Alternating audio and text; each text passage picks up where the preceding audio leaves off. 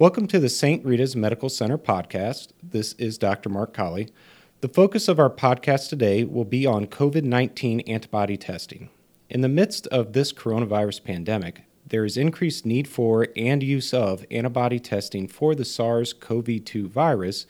However, there are still many concerns regarding the current tests. To address some of the concerns of the COVID-19 antibody testing, I'm sitting with Dr. Shelly Odronic. Dr. Odronic is board certified in Anatomic and Clinical pathology and a fellow of the College of American Pathologists. She is a staff pathologist of the New Vision Labs and on staff at St. Rita's Medical Center. Dr. Odronic, thanks for joining me. Thanks for having me. I'm happy to be here.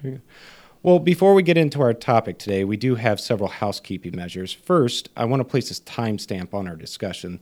We're recording this on Tuesday, May 19th, 2020. I want to make sure we have that in there as the information is changing very quickly. Also, as this podcast may be offered with CME, we do have to discuss disclosures. I personally don't have any disclosures. Dr. Odronic, do you have any disclosures? I have no disclosures other than the places I work. Okay. Dr. Odronic, as the antibody testing has become more prevalent, the biggest criticism that I have seen regarding this is their accuracy. So can you talk about the accuracy of the COVID-19 antibody testing? Yeah, there are a large number of antibody tests currently available, and they are vastly different in how accurate they are. And this has been confusing both for patients and providers. Improved antibody tests have been developed, and here we are in mid-May, and we have some good options if you understand their limitations. So I'm going to try to boil it down to a key factor affecting accuracy and discuss several of the misconceptions as we go. So for a bit of background, in March and April, antibody tests could be marketed without submitting any data to the FDA. So anyone who developed a test could market it. No one would check claims of accuracy, and there were literally hundreds of tests developed by startups in a matter of weeks. With this came a lot of false marketing. I have seen tests claiming to be FDA approved when they're not, tests claiming to be CLIA waived when they're not, tests claiming to be able to diagnose acute infection when they can't.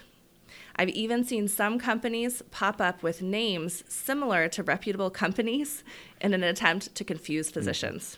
It really has been the Wild West of testing, for sure. So let's talk about test accuracy. We look at sensitivity and specificity. Remember, sensitivity is how good a test is at detecting a true positive, and specificity is how good a test is at detecting a true negative. Sounds pretty straightforward. The higher the sensitivity and specificity, the better the test. Well, that's true, but only part of the story. The real thing that we want to know is for an individual patient who's sitting in your office with a positive result, how likely is that positive a real positive or a false positive? This is called the positive predictive value. And it depends not just on sensitivity and specificity, but also on the prevalence of antibodies in the population. So in order to know the accuracy of an antibody test, you need to know the prevalence, which ironically, we don't know until we start performing antibody tests. So do we have any idea of the prevalence of antibodies in the general population? Lima and some surrounding counties have recently started offering antibody tests to the public, and we are starting to get some initial data on prevalence. So early numbers, and this is very preliminary, suggest that less than 2% of the general population has antibodies to SARS-CoV-2 in our area. Of course, we will refine our estimate as we do more testing, but let's assume that 2% prevalence. If you have a test that's 97% sensitive and specific, using statistics, you can calculate that if you get a positive result, there's a 60% chance that it's a false positive. So your positives are more likely false than true. So the take home is that false positives are a real problem with antibody tests in low prevalence populations. And false positives are what we want to minimize. You don't want people to think that they may be immune and, go visit grandma in a nursing home.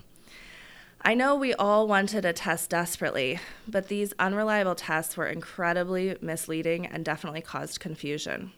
This is why there's stories out there like Laredo, Texas, where an ER spent $500,000 on antibody tests that were unreliable. And the UK made antibody testing one of their major initiatives for COVID-19 and bought 17.5 million tests. The vast majority of those tests were returned once they found out that the antibody titer had to be exceptionally high to get a positive result, making them useless for the general population. Early stories like this demonstrated that antibody testing needed more oversight. Fortunately, in early May, the FDA outlined some performance threshold criteria and created new requirements for submitting antibody tests for review.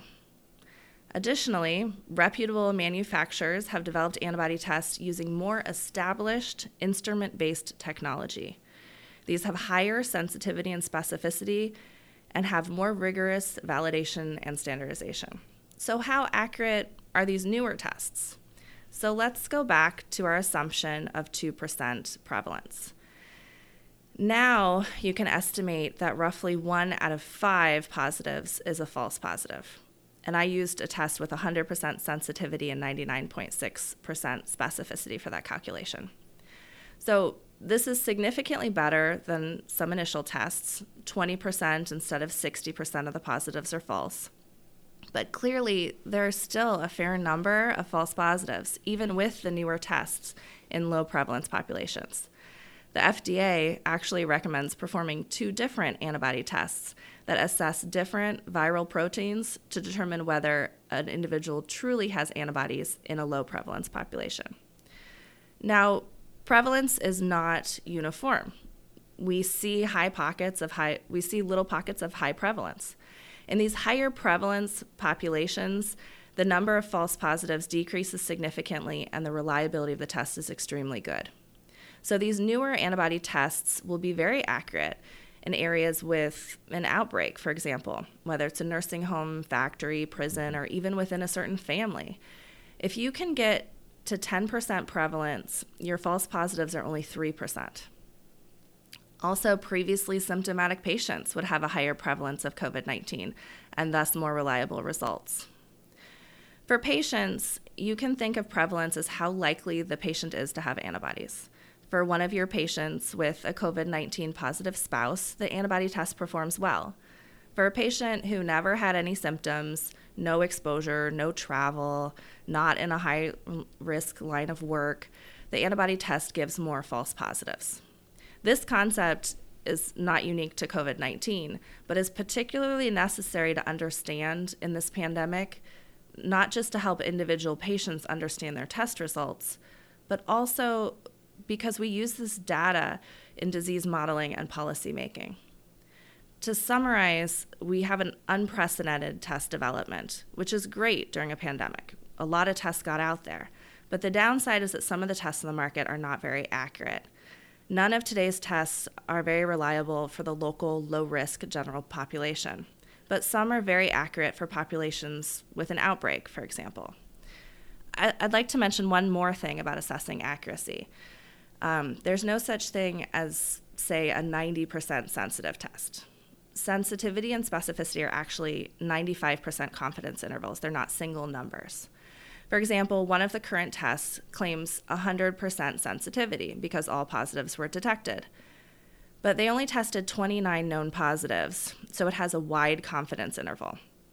The sensitivity for that test should actually be described as they're 95% sure that the sensitivity is between 88 and 100%.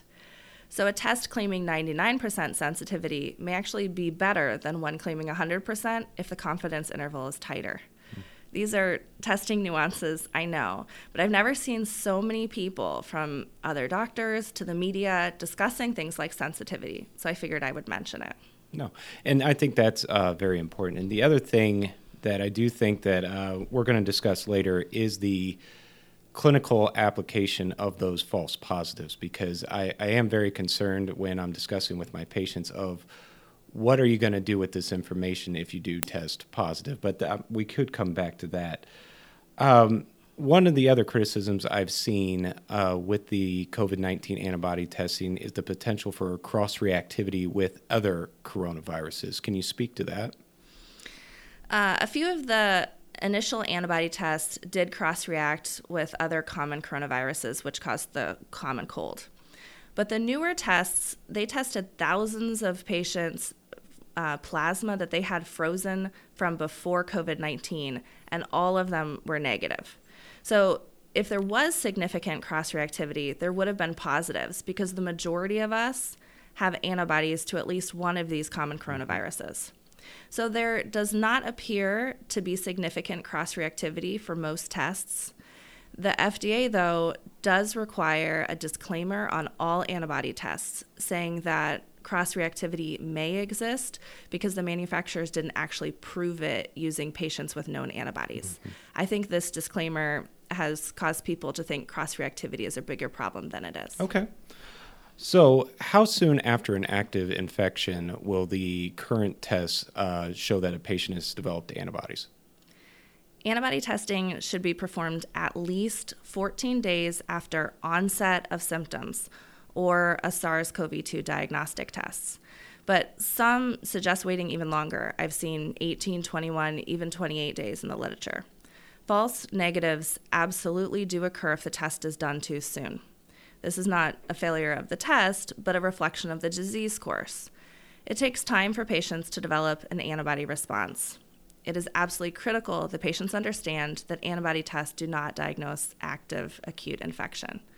They're detecting a person's response to virus, so they're always delayed. The test is useless if performed on somebody recently sick or exposed within the last 2 weeks. It always lags behind and tells you where you were 2 weeks earlier. We're going to get more information on the timeline of antibody production and the individual variation as we test more people. You know, normally we understand a test and then use it clinically, but now in this pandemic, we're using a test and in the process of using it, learning about what it tells us. It's definitely a very interesting time to be in the world of testing. Absolutely. So you had made mention of that a little bit earlier, but what are the limitations that these current tests have?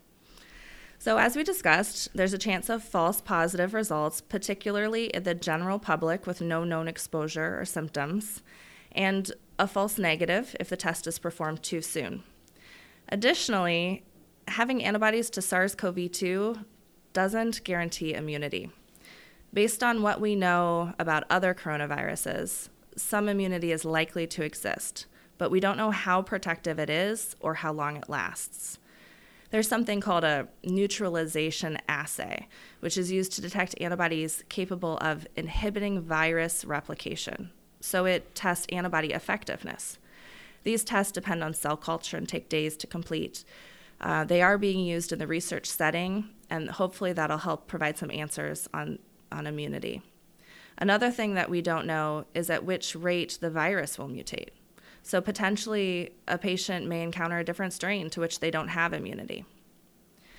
And then one other limitation of the antibody test is that it doesn't tell you whether you're currently infectious. There's a time period in the disease course when antibodies coexist with viral shedding. So someone with antibodies may be able to spread COVID-19, and this can occur in an asymptomatic patient. So this is yet another reason that with positive antibodies, precautionary measures need to be continued. Sure. And I think in the Lima area in the past week, we have seen better options for patients to be able to obtain antibody testing. And I'm getting flooded with requests from patients right now and asking about it or asking if they can have an order for it. So with the current tests, how would you recommend that primary care doctors utilize those tests? Antibody testing is incredibly useful from a public health epidemiology perspective. It is absolutely critical in order to understand the prevalence, the symptomatic rate, the asymptomatic rate, true morbidity and mortality, and to guide public health recommendations. However, at an individual level, antibody testing does not change anything for the patient right now. It is absolutely necessary to explain to the patient that they still need to practice social distancing and masking recommendations, regardless of the test result, until we understand immunity and reinfection. Because of concerns over false reassurance and loosening of precautions, organizations like the American Medical Association have cautioned against antibody tests. But these tests, as you mentioned, are widely marketed and people are understandably interested in them. Patients who want them are easily able to find a way to get them. So that's why it's important to understand the testing accuracy, the utility, and the limitations when counseling patients. I believe antibody testing is most useful and accurate in particular patient populations where that prevalence is higher. So maybe a family member of somebody who had COVID-19, somebody with past symptoms, a nursing home with an outbreak for residents and staff, basically any of those hot spots that I mentioned earlier. But again, the main utility here is from an epidemiology standpoint. It helps us understand COVID-19 transmission and prevalence, and it helps aid in contact tracing. It doesn't change anything for the individual patient right now. Finally, antibody testing is useful for patients who may want to donate convalescent plasma. Blood donation centers, such as the American Red Cross, have started collecting convalescent plasma from patients who have antibodies to SARS-CoV-2 in their blood. If a patient has a positive antibody test and would like to donate, they should contact the American Red Cross for more information. Great. And I think that it's really important, as you said, to emphasize to patients the limitations and to counsel them that even if you do test positive, this should not change your behavior as far as the social distancing. And it doesn't necessarily at this time mean that you're immune to future infections. And I'm concerned that as patients are seeing these positive results, especially if they're a false positive, that is going to significantly change what they're doing. But let's say I do have a patient who does fit that criteria. They were in a hotspot, or I work in nursing homes, and let's say we were to have an outbreak and we wanted to test staff. How is the test performed? Is it a finger prick, like a monospot test, or is it a blood draw? So all of the more reliable antibody tests currently in use require a blood draw. Most of them are what's called chemiluminescent assays, which is a type of ELISA, or enzyme-linked immunosorbent assay. ELISA technology is well established and often runs on a high-throughput platform. The other main type of antibody test is a lateral flow assay, which uses technology similar to a pregnancy test. Some of those can use a finger stick, although there's been a lot of lateral flow assays developed, but only 3 currently have been issued FDA emergency use authorization, or EUA, so far, and only 1 is a finger stick, which does not perform very well. Okay. Well, you made mention to it. Can you talk a little bit more about the FDA emergency use authorization and how that works? During a pandemic or other emergency situation, the FDA conducts a very quick review process and grants a test EUA status, or emergency use authorization. The FDA describes it as allowing the use of unapproved tests or devices when there's no adequate, approved, or available alternatives. So it is vastly different than full FDA approval, which is a significantly more extensive process.